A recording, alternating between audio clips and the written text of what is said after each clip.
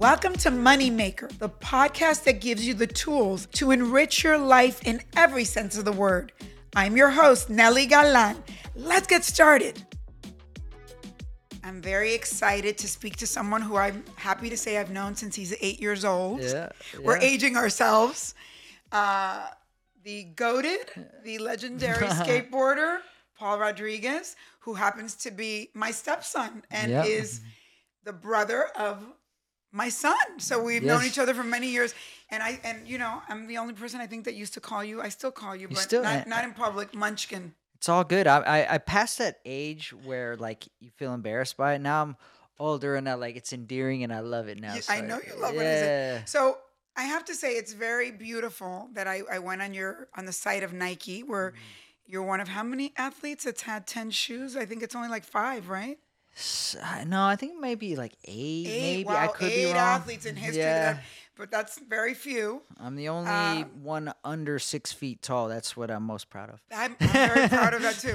And I read what they wrote about you, and I thought, how beautiful. And knowing you haven't even read it, so I thought I'd read it to you. It says, "It takes more than talent to turn opportunity into legacy."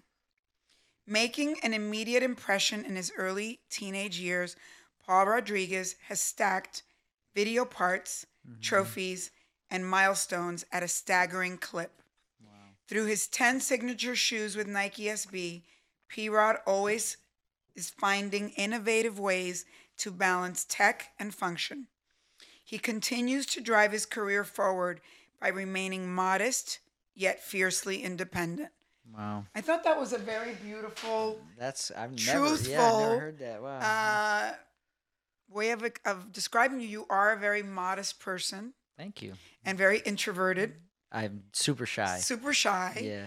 And yet you're very successful, but in a quiet, very unassuming way, which I think is quite beautiful. And I have to say, so let's talk about when you were 8 years old. I think it's time to reminisce. Yeah, I remember the first night I met you perfectly. You do? I remember it perfectly. What was I wearing? How do you remember? You were wearing a polka dot dress, black with white polka dots. No. Yeah, I remember that. So I was at the time dating your dad. Yep. And I remember that you were so old for your age that you used to give me advice like you were my therapist. I remember those days. Yeah. And I remember you saying, no. Yeah. My dad's never going to change. You better accept it. You were like my little therapist. Yeah. And you and I would go to the movies a lot. For sure. Right? Mm-hmm. We hung out a lot together. Mm-hmm. And I even remember with your first skateboard. I think I'm one of the people that bought you your first skateboard. Actually. You did. Talk about going into an emerging field, an emerging sport, an emerging business. Who knew? You just loved it. There's something to be said about just following that instinct. Timing, right? And I don't know why you connected with that skateboard and then you took off. But then a few years later, you were wanting to leave high school to go pro. And I remember being very upset about that. Maybe because I think I had finished high school 2 years early. I had left school as well. I didn't get to go back to school till many years later when I finally got a master's and a doctorate. And I felt like, and it's funny because you and I talk about this now, I felt like I had missed some years in my life emotionally. That later on, it was very hard to catch up, and I didn't want that for you. I can feel that. I do feel that, but not about school.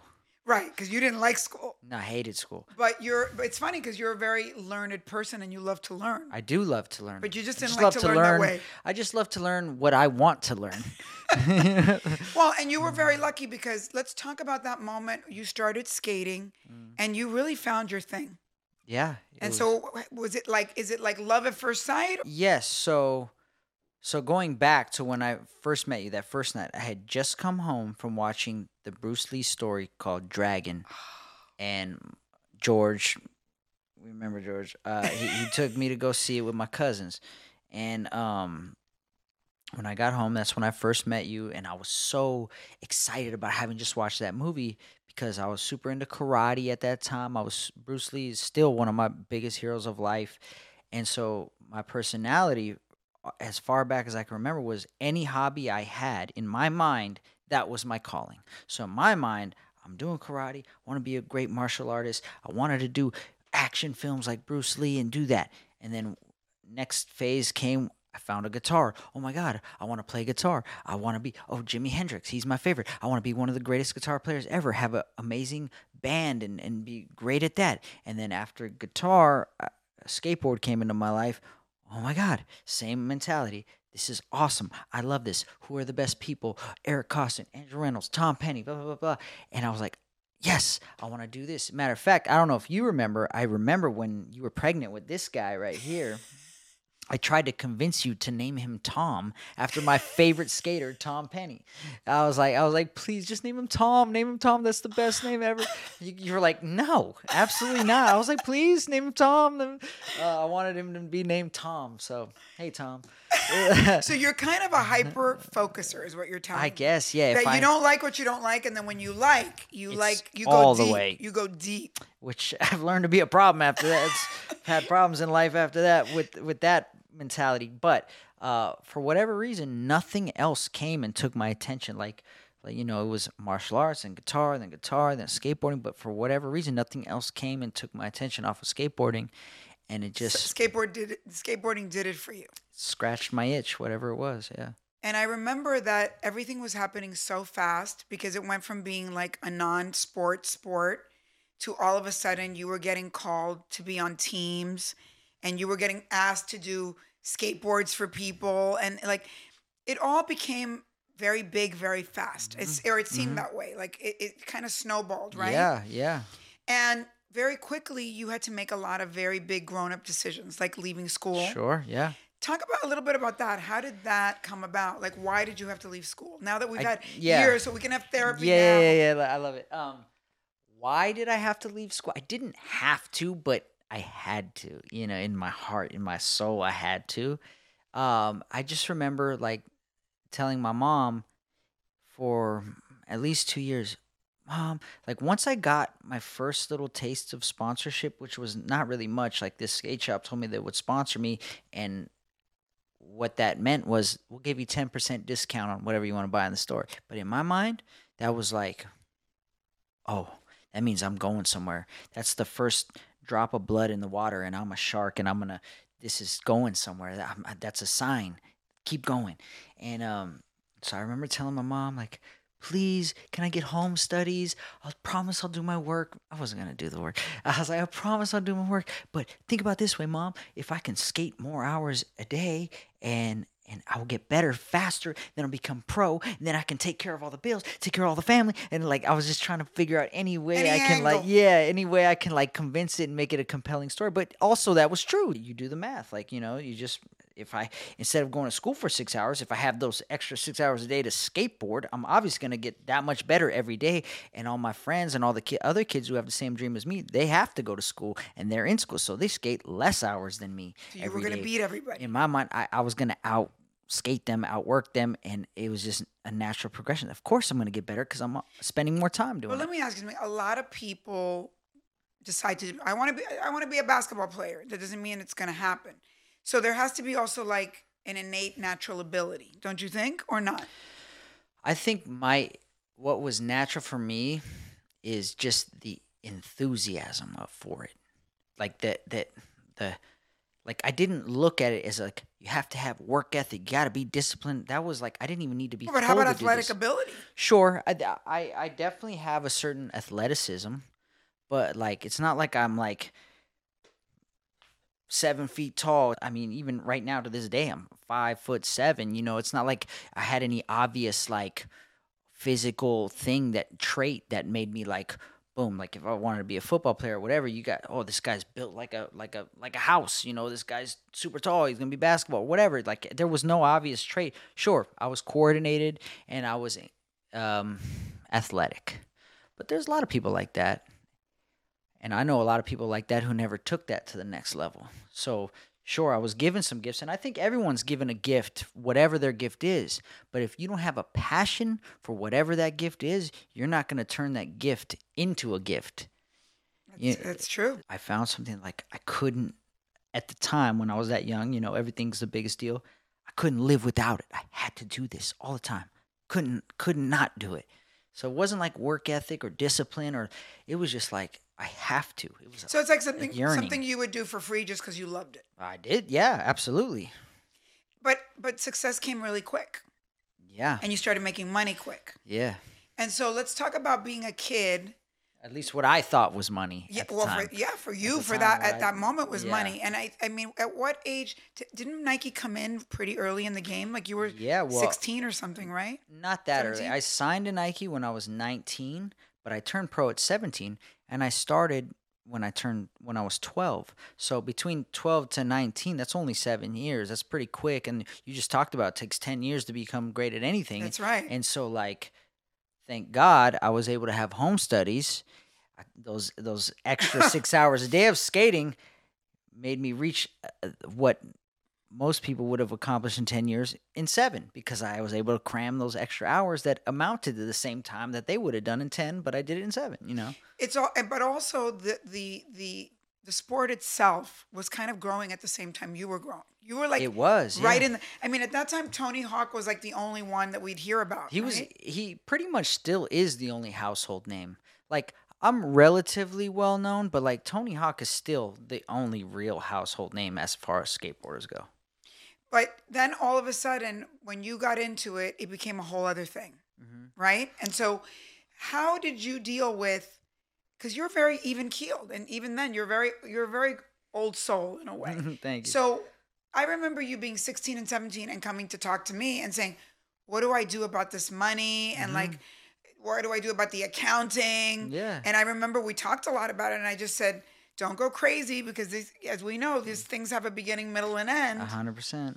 And we talked a lot about how to manage your money. Sure. So how did you have that understanding that that was something you were going to have to deal with? When you're very young, when you're like a teenager, you want that flashy life. You are so not like that now. Yeah. I mean, you have your toys and Yeah, stuff. sure. But you Yeah, yeah, are yeah. I'm not very, that- you're yeah. pretty conservative. Yeah, sure. When you're younger, you definitely want the glitz and the glam and that. And don't get me wrong, I still want a certain level of opulence, but I don't need like the over the top ridiculousness.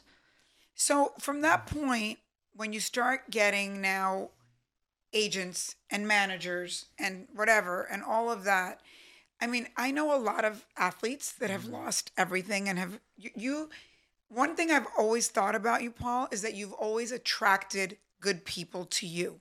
Do you think that that's your intuition? Do you think that's just been, I don't know. I think so. And me personally, I believe in God. And I always have believed in God. And I don't necessarily subscribe to any certain religion, but I always believe in God, always stay prayed up. And I just look at it as like, is Kobe said this line one time, a long time ago. He said, "The harder I work, the luckier I get." And I just felt like I was just in alignment with what felt right to me. I would stay with my prayers, stay working hard, and I can't take any credit for that. Yes, the right people came to me. I was born in Southern California, the home of skateboarding. I was born right in the epicenter of it at the specific time when it was starting to blow up. I was young, and I, at the time was considered a prodigy, and it just all those factors. There's so many of those factors that I am not in control of, but it just so I can't say that I attracted it to me, but I just felt like I was moving in alignment with what my soul was yearning for, and it just came. And so, some people say sometimes people get anointed or things happen to them in the right place at the right time and all that. But that doesn't mean that the rest of life is easy. No, right? no, not at all. And it wasn't easy because you really worked for it and you worked really hard. Yeah, it's very difficult. But It's then just- there's a whole other side of life, which, and you and I've talked about it a lot and we love it, which is the money side of life. And the money side of life, we know, because we've talked about this a lot, isn't just you. Yeah, you've had this very successful career, but an athlete's life, we know, has a beginning, middle, and end. And we've talked about a lot how you had to really be very cognizant of that. Sure. Because if not, then you wake up like so many people the Sure. day after that it's over, and Yeah. you go, "What happened to Yeah. all that money?" Yeah. And we've seen that happen. 100%. You and I have both known many celebrities and many people, and many of them have ended up with no money when they've had so much money. So when did you start, or did it come to you, or did you start? I know you always had a simpatico with investment and money. You'd always come over and see me and go, "No, well, you're buying buildings, and what are you doing?" Yeah, And yeah, so yeah. you had an interest in it, and I know Always. that you also have always been self-taught in that you've gone online and gone and heard Rich Dad Poor Dad Yeah, and podcast and yeah. Tony Robbins, and you've had the privilege of hanging out with Kobe and other. So from all of that stuff, what were you gathering? If you try to remember, what were you gathering as Sure, a sure. your other part of life? So back then, I was the only child. Well, I had my half sister, but I wasn't really living there. I didn't have a big brother or like, in the house. Like I didn't live with my dad. I would see him when I had time to see him, but like, so I would, I was very much a loner, very much, I could be social, but I was shy as we talked about. And so I would be watching these movies, these Bruce Lee movies, and I would make in my mind, Bruce Lee's my big brother. So I'm just gonna follow him and do what he does. And then Muhammad Ali, I love him. He's my big brother. I'm just gonna emulate him. And then as I got a little older, I got into music, got into hip hop. Jay Z, oh, he's my big brother. I love Jay Z. Like, and I just made all these my heroes, my imaginary big brothers, and I just tried to do what I thought they would do. Right. And the more I learned about Jay Z, about how he owned everything he did, he full ownership, um, and controls every move he makes. He's his own boss. And I was like, whoa, like what if I can do what he does in that world, but what if I can do it in my little world here? What if I can be my own boss? What if I can own a brand? What if I can, have money that comes in while I sleep? What if I can do all these things so that no matter what, I can always skate? You had Jay Z just as an example. Talk about how you manifested exactly that ownership in your own life. Sure. So early on, even before I had my first skate sponsor, my uncle Dave, he used to take me around to skate contests, and he would just do it off his own dime and just drive me 2 hours away. It was like little league of skateboarding. He would just take me, buy hotel rooms, take me to skate contests and everything. And at one point, I was like, I want to start my own skateboard brand. How would that be so cool? And he invested, at the time, I thought it was major money. He probably invested 2-3 grand. We got a couple skateboards printed up, and he would drive me around to different skate shops, and I would ask, "Hi, I just started a skateboard brand. Do you guys want to buy it?" Couple of them thought it was cute and said, "You know what? How about this? We'll put you on consignment." This is how I learned what consignment was. Consignment is We're it. like, "How about this? When we sell the board, we'll give you the payment for what the board costs. We'll do that." And like, so I would leave like 1 or 2 boards, and they would be nice, they'd be cute. A couple of them sold. So early on, I wanted to have my own brand. I just thought it was cool. Like I could design my own graphics and make it look the way I want it to be. And then eventually a real actual board brand came, asked me to ride for them, be sponsored.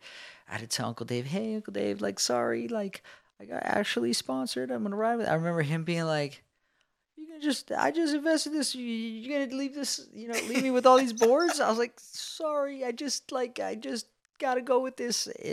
That was my first like hard Business conversation. Yeah, disappointment yeah, to have yeah, to yeah, let yeah. somebody down. Exactly. So I don't know for whatever reason that was always in my mind. Like even before skating, I always like doing lemonade stands. I like You had the an idea of. entrepreneurial. I guess so. I guess so. I just You didn't know how liked. to call it that, but that's what it I was. liked the idea of just having cash.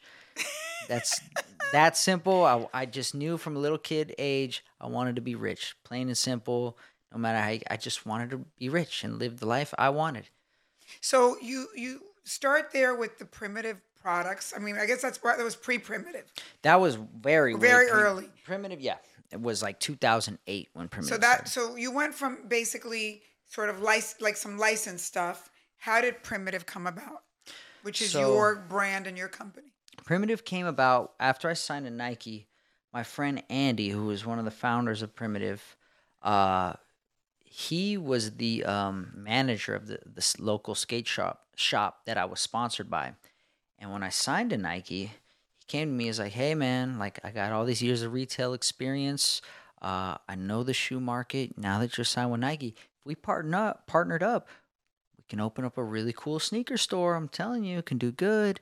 And I was 19 at the time, and I was like, I don't know. At this time, I'm thinking, And you were allowed to do that even though you had Nike. yeah.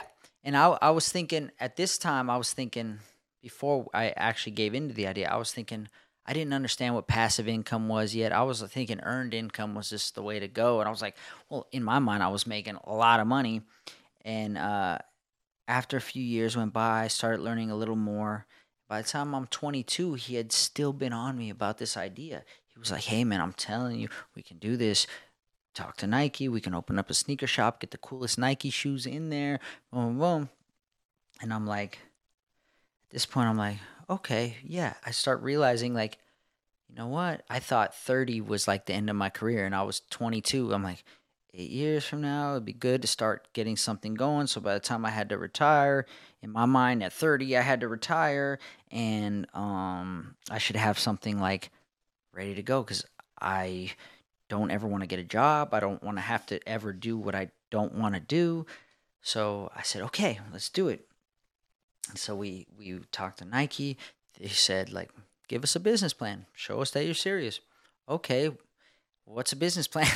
And so we found an accountant who is now actually the CEO of Primitive to this day. We found an accountant. He showed us how to make a business plan. He helped us with the business plan, and we You went to presented it to Nike? Nike, and they were like, Okay. wow, this is cool. And they were just like, yeah, okay, you're But you know serious. that even that story is like a 1 in a million, because the chances of you meeting someone and then even finding an accountant and that it all works out is almost miraculous, because most entrepreneurs have nightmare stories of their first partnership. During the whole Primitive thing, you also decided to start getting involved with or investing in a lot of other things. So how did that come about? Is it that when you're an athlete, people come to you and are there a lot of things you turn down? Did you have an instinct for, like, I think that's a great business? Because you've had pretty great luck in the things you've chosen. I have. I would call it naive. I was naive in a lot of ways.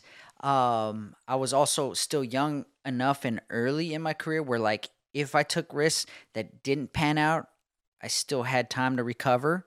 I didn't know that at the time. Now looking back, I know that. But like the first after Primitive, first other real thing I tried to start this wallet company with 3 friends of I mine. love those wallets. Marquisa wallets. So yeah, myself, my friend Jason, my friend Nigel. We tried. We didn't invest. Actually, I did. Now that I think about it, it was a lot of money. I probably invested like maybe 90,000 in it, and we tried to get it going. And we were trying. We tried, but long story short, it didn't work. It failed. I lost that money.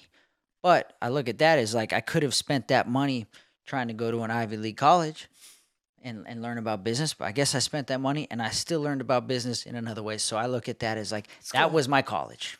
Chalk it up to that. You know, I don't have any student loan debt, anything at least. So that was cool. It's just one and done.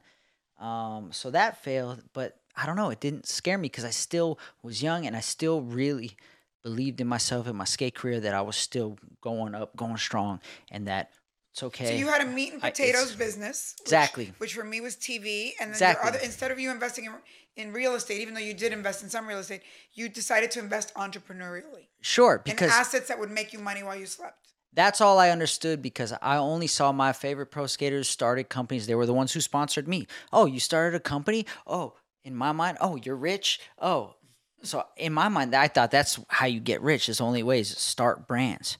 But that's a lot of work. I wouldn't even call that's not passive income, because you have to work to make that thing work. Right. And but in my mind, I thought like, oh yeah, make a brand. It's easy. You can do it. Anybody can do it.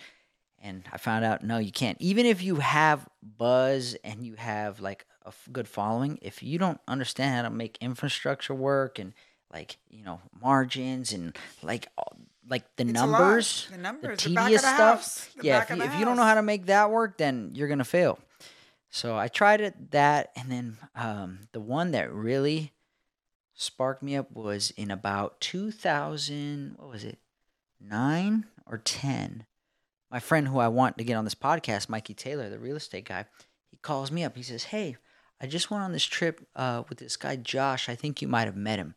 And I'd met Josh a couple years before. He was doing these videos for schools, editing and filming them, and it was about like athletes who don't do drugs and you trying to inspire the kids to like stay clean and whatnot. And I had met him, but somehow Josh was also a surf filmmaker. My friend Mikey, pro skater also, but loved surfing. He ended up on a surf trip, and these guys met and they clicked and they started talking, and like they got to talking like, oh, you know Paul? I know Paul. Oh, Paul's my friend. Oh, okay, cool. And that trip, they were talking like entrepreneurial, like we should start a brand. Of course, that's how we think coming from our industry. Got to start a brand. Start a brand. That's the way to make money. They're like, what do you want? Should we do backpack company?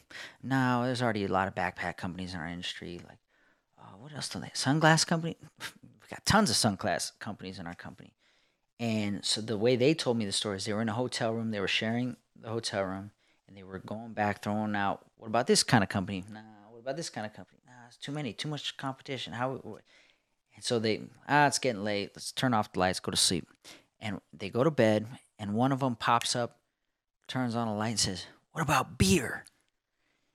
And he was like, what about beer? You're right. Like, has anyone in our industry started their own beer? And no, I don't think so. I mean, action sports people, surfers, skaters, BMXers, even though we are athletes, beer is heavily flowing in the industry. So that's how it started. So he called me. They didn't know anything about that. Not a clue. So they called me on their way home, and they said, hey, Paul, I'm with Josh. They told me the whole story. Like, we have this idea. You want to meet with us? Let's talk about it. Okay. So I meet with them. They're my friends. I know these guys. Like, we have this idea, big idea. Like, we want to start a beer brand. I'm like, okay. I like beer. Fine. and then we go and we start trying to do the research. How do you make a beer brand? What do you do? And like in the skateboard world, you find a manufacturer, they make the wood, you just have them make the boards for you. They put the screen, you just provide them with the graphics, they'll print out whatever you want, send you the boards, pay them. So we thought that's how we found a brewer, contract brewer, and they made all the beer. We were just going to make cans, put our logo and market our label. We found out, nope, no margins in that, no money in that. We tried to visit different breweries, everything we could. And my friend Josh quit his job. He stopped being a surf filmmaker. He moved down to San Diego from Ventura, and Mikey and myself invested money each to basically fund him quitting his job and only doing this every day. And he turned from a filmmaker who knew nothing about beer into a genius in beer like that. So he focused the way you focus in skateboarding on beer. And that's actually the only way I gauged on how to work with people. That's actually a point I missed out when we started Primitive, when my friend Andy kept talking to me about this. And I kept saying, no, I'm not ready. Finally, when I gave in, what made me realize is like, he's so passionate about this. He feels the way about this that I feel about skateboarding. And I know how I feel about skateboarding. And I know how it worked out. Oh, this has got to work out then. If he feels that way, you can't stop us. So that's how Josh ended up being. He became a genius. He moved his family to San Diego. Took all these risks. And did you believe it was going to work out? I did. Because of his passion. I did. And it did. It did. And so what we found out at the end of the day, we found out like, man, if we want to make money in beer, we have to make our own brewery, because that's the only way you're going to get better margins. And we have to figure out, how do you get distribution? That's the name of the game in the alcohol world, is getting distribution, and it's hard to obtain. So we did another business plan, figured out what does it take to open up a brewery, blah, blah, blah. And we realized we're going to need about $2 million. We were like, damn, how are we going to get $2 million? And that's the first time I was involved in a capital raise. So you've had like a parallel life, and you've learned all about entrepreneurship in this parallel tracks, and you were able to keep both. Which, listen, I say mission and money, and you have to have money at the same time. Mm-hmm. Mission doesn't always go with money. No. Sometimes it does, especially in skateboarding. And sometimes it doesn't. No. And so tell everybody what happened with the brewery. So the brewery, long story short, we raised the money, and the way we did it, looking back now, it was genius, but we didn't know it was genius. What we did is we went all to our athlete friends, our surfer friends, skateboarder friends, snowboarder friends, who were all well known in our world, and we asked them if they wanted to invest. So all of them became ambassadors. Instead of us paying them to sponsor them, said, Oh. hey, invest in, all of us have ownership, and we all have So huge you're like social media influencers. followings. We all have we all have big fan bases. We can invest in this, bet on ourselves, and market this thing through our lifestyle. And what we found in the beer world, they didn't understand marketing the way we understand coming from brands. All they thought was like giving coasters to local bars and putting up banners was their marketing, and the beer would sell itself. And in some cases, that's true. In our world, like, we made a catalog, we made a couple T-shirts, we made our different SKUs of beers, and we presented it to this distributor called Stone, and they thought we were like geniuses. We've never seen a catalog. It's like we invented what a catalog was. And they were like, we've never seen any company do this, anything. And they started distributing us, and we would just post social media, make really So cool how videos, long did you guys content. keep the company? We opened the doors in 2012 of the brewery in San Diego, and in 2015, Coors Light came and bought us out. Wow, what a great story. 3 years later, Coors Light came out, bought us out, and I never knew about investing, and you have to re-up because we need to do another raise and dilution. And so when I found out about dilution, I was like, what? Like, we have to do another capital raise to just keep flowing. And I was like, I didn't want to lower I thought I didn't. You didn't So want if to they lower come your in, ownership. my percentage is going in. So every time I just kept re-upping. I You kept put more reinvesting. money in. More. So I became the second highest shareholder in the brand at that time. There was one guy who just was already really rich and crazy businessman. I couldn't keep up with him as far as the reinvesting. But I ended up becoming the second person out of all the investors, like the second highest paid on the payout, which for me was Wow. crazy. And it was just naive of just keep throwing money at it. I didn't know what I was doing, but I was just like, I don't know. It was So you've lived this very intense double life, and it's gone very well.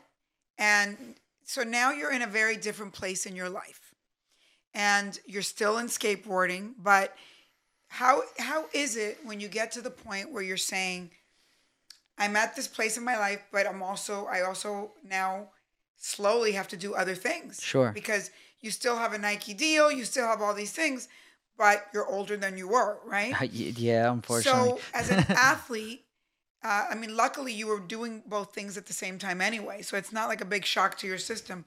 But how do you see your life going forward the next 20 years? And you and I've talked a lot Yeah. about also the fact that when everything comes to you so early in your life and such blessings come early in your life, and then you're hit with lessons. Mm-hmm. And how do you then begin the second half of your life, both on a money note, but also catching up emotionally, because you almost missed a lot of your childhood? 100%. I did. I did for sure. I don't have an exact play-by-play explanation on how to do that. I guess my approach has always been like, I'm in this moment. Whatever this moment presents now, I'm just going to try to work through whatever that is and get through that and get through that. Next thing you know, after years and years of doing that, you look up and you realize, oh my gosh, look at everything that's happened, and it all worked itself out. I guess I've come to just, first of all, faith, rely on God. No matter what, it's somehow, some way, it's all going to be okay. All going to be okay. No matter what. Even when you think it's not okay, even if you're like, at the end of the day, I believe even when you die, it's all going to be okay, regardless. So this is a game. So to a certain level, you have to take the heaviness out of it and treat it, this life, as a game. Don't treat it recklessly, but like also don't put the utmost over the top importance pressure on yourself, because at the end of the day, whether you're the so-called greatest, amazing, most accomplished person in the world, or you're the so-called worthless, most bum people in the world, it's all going to end regardless. It's all going to be done, and we got to go to whatever's next. So for me, I found comfort in that realization to a degree, to where I can freely operate without feeling like it's going to be the worst thing ever if it goes wrong.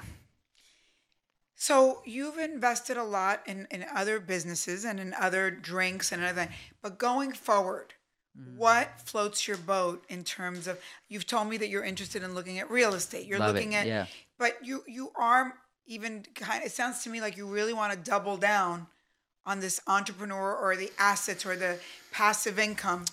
For sure. So talk about it. So what I've realized is I'm not an entrepreneur. I am an Mm. investor. Wow, see, that's a very good What I've thing to learned about myself. Yeah. realize. Not I'm not an everyone entrepreneur. wants to be an operator. No, I'm not an operator. I want to do what I want to do, when I want to do, how I want to do. I don't want to be on the phone. I don't want to be answering emails. I don't want to be having meetings with finance guys and credit lines and this. Don't care about that at all. Obviously, I know it's necessary, but I want to invest in the people who love to do that. I want to find those So people you're like an who angel get off on investor. that. Yes, I'd love to be an angel investor, but I think of those people as my angels that I can invest in. Because thank God you love to do it, because there's no way I would want to ever do that. So I would like to put more gas on your fire. That's the way I look at it. So I want to be an investor. And And it sounds like you're still smelling and looking for your next big passion, which could come for any sure, moment. for sure, for sure. Because then you'll deep dive again. But into that's that. why I want passive income, so I have the freedom to find my passion. If I want to go, to a Buddhist monastery and spend 6 months meditating, I want to be able to do that if that's my passion, That's right. and not have to care or Well, and whatever it is. we've been lucky because I'm one of those people too that I have worked for other people at times, but for the most part in my life, I've worked for myself. Mm-hmm. And I feel like when you're one of those people that is contrarian, when you work for other people, you're like, whatever. You should really work for yourself. Once you've already experienced working for yourself, there's no going back. There's no going There's back. no It's going very, back. It's very tough. Yeah. But I want to know, because I know you have a lot to say to like a young person. Like I know you've said it to your brother Lucas. What do you think? What have you learned, both good and bad? Like, what would you say is important to find that road that fulfills your mission and your money? What are the most important things you've learned? Because you can say follow your dreams, Yeah, and yeah. the money will come, but that's not It's true not for true. everyone. No, it's not true, because It's not true for everyone. Yeah. And it's also, we have to be careful when we say that in the United States, Mm-hmm. because if you're a girl in Afghanistan and you want to be the greatest singer in the world, and maybe you are, maybe no one will ever hear you in a massive way. Yeah, I can't say, I can't speak from other people's circumstances. I was born in fortunate circumstances. I happened to be born geographically where my dream happened to be. So a lot of things were already in line. Aligned. But I also do not know a lot of people who were born in so-called aligned circumstances and never did nothing, blew it all. So for me, what I've learned is it comes down to your attitude, how you see something, how you frame up your circumstances in your mind, how you see it. I'm in a good position, let me take advantage. Or I'm in a bad position, so I'm screwed and can never get out of it. Then you just condemned yourself by thinking of that way. I'd like to think if I was born in whatever you might label as bad conditions, that I would have had still this mentality that would have dreamed my way out of it. So where am I going with this? What would I tell somebody, their money and their mission? I actually don't know what I would say. I would just say, like, find whatever you feel like you're in alignment with. And if money is something you desire as well, I mean, everybody desires money, but like, you have to really want it as well. And I don't mean taking it or stealing it from nobody. That's not the way to live your life. Because having money, you want to be happy too. You want to be able to go to bed at night with a good conscience. Otherwise, having all the money in the world but feeling terrible about yourself, you're living in hell. I'm going on a tangent. Sorry. Well, I'm going to tell you what I see that you may not. Yeah. The things I've seen that you have. First of all, you have worked in a very highly disciplined, monastic, 10 hours, 12 hours a day, and have created mastery around specific things. So you have to talk about the discipline Sure. of sticking to something. Yeah, absolutely. But here's the thing that I can't take credit for is like I said earlier, it didn't feel like discipline. It was an urge. It was a calling. I had to do it. If I didn't do it, I felt sad. I felt depressed. I felt lost. Because I am very late. If I'm not interested, I am lazy. If I don't want to do it, ask me to answer an email. It's not happening. I do not. If I don't want to do it, I will not do it. But if I want to do it, I will do it and outdo whoever in it because I just have to in it. I get off on it. I have to do it. So I would say that's where you start. You find that thing that you feel like you have to do. You have to do it, whatever it is. It doesn't matter if you love making hot dogs. You know, we all know the place Nathan's Hot Dogs is a huge hot dog stand. I'm sure the original Nathan made a great living off it and killed it. The guy just loved grilling hot dogs. Well, I also think and he went you with have it. made a big deal out of attracting, or you could say attracting, or finding, or learning, or just wanting to learn things and attracting a team. Sure. It's impossible to do everything yourself. 100%. Even now, with your skateboarding life, you've created a team. Yeah. And literally a team of kids that skate and also a team Of that business handles people. all that. Yeah. So you have not done, there's part of what you've done that is a singular athletic thing, but it is not alone. You're No. surrounded. That's what I've learned about a team is if you want a real successful team, nobody needs to step on anybody's toes. You're put in that position to do the best at that position. And your teammate who's in the other position that complements your position needs to just be the best at that position. And if everyone just stays in their lane and is the best at who they are in that position, when you guys combine your powers doing that, you can't be stopped. So, like, I never try to act like I know more than, like, you know, my lawyer or my CEO. Like, I may have a different opinion, but if they explain it to me in a certain way, I hear you. Okay, well, you're the expert in that field. I don't quite understand it yet, but I know that you're great at what you do. So, okay, let's give it a shot. Sometimes you're right, sometimes you're wrong. But at least if we all can come together, make a decision, I think making a quick, concise decision is better than making no decision at all, because at least if you make a decision and it's not the right decision, you can at least know that, okay, well, we can fix this. Let's do something else real quick. Don't get stuck in like analysis paralysis or whatever that's called. You know what I mean? And I don't know. That's So you have been both a successful athlete and a money maker. And so we want to inspire other people to do it. yeah. So what are you open to the universe for what's next? I mean, obviously you're still doing what you're doing, but right. are you open to a whole new inspiration? 100%. And then how about for someone like you that has lived so much so early, what's left to do and what is left to learn in your personal life? Because I think that's what we've all of us that have achieved early. Right. The learning never stops. You don't figure all out at once in life. Never.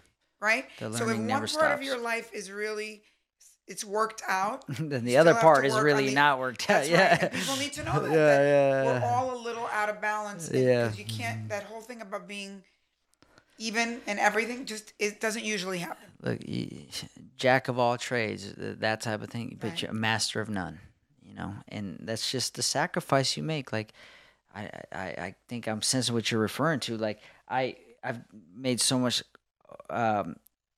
progress in one area, but in my love life, it's been a lot of failed businesses, should we You're gonna call get a them? lot of calls after this, I'll tell you that. A lot of failed businesses in my love life, but Well, we know that that's what happens when we hyper focus on one thing, then we have to work on the other. Yeah. But you're still very young okay, yeah, and you're very I'll take that. successful. Doing And well. and now we have to. It's like me going back to school so I could become congruent, Uh-huh. and I had to almost stop working for a while so that I could grow up finally. Yeah, but and- see, you and had mature. the matureness to understand that that's what you had to do, I did. and you had the financial freedom That's to right. make that choice. That's right. And I want people to hear that it's not that money makes you happy, No, but money gives you the freedom to make really good decisions. 100%. And that's why it's important. But it also gives you the freedom to make terrible decisions. If you, yeah, you can. Money, I think, can accentuate what you already. It like puts a magnifying glass on how your brain already works. If you're already dysfunctional and somehow you come into money, you're just going to get on a fast track to more dysfunction. Right. If you're already healthy and centered and well balanced internally, and you get money, it's just gonna That's accentuate right. that So in a that's why better you way. have so many athletes that have money and then they blow it all and they buy things that are depreciating and all that. And I think for me that I've never, as you know, I've never been grandiose. Money for me is freedom to make choices and make better Absolutely. decisions. Yeah. But I am so proud of you Thank you, Nelly. to have known you since you're 8 years old, and I look forward to many, many, many more years and beautiful, Thank you. beautiful businesses, and also beautiful in every way. 'Cause you are, Thank you you, are Nell. very zen and very, I try to be. very old soulish, as is my son. Yes, That's he why you're is. both brothers, and you're both a gift in my life. So Well, thank you you. so much. And you've been a gift in ours, and we appreciate and love you. Moneymaker is a production of Money News Network. Moneymaker is written and hosted by me, Nelly Galan. Our executive producer is Morgan Lavoie. Thanks for listening. See you next time.